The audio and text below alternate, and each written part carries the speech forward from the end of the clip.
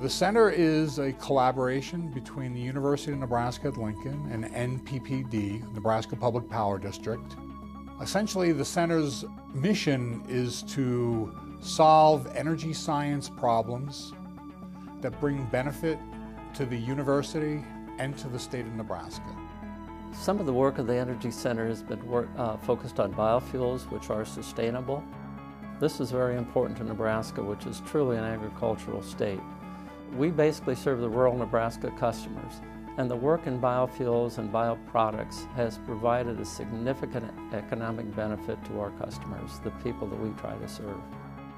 My group's ongoing research focuses on the role that microbes play in the environment in converting one chemical to another, trying to understand how microorganisms can convert carbon dioxide into methane and other organic compounds that can be bioproducts. So direct benefit to Nebraska as a result is utilization of natural microorganisms that are just living in soils and sediments and water, and their ability to use that electricity to convert something such as carbon dioxide into another product such as a biofuel.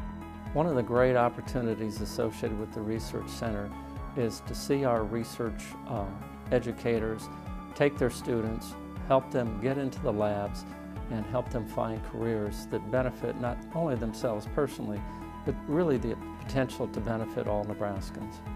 My group specifically was solar power. We were trying to build better, more efficient solar cells, which are highly sought after.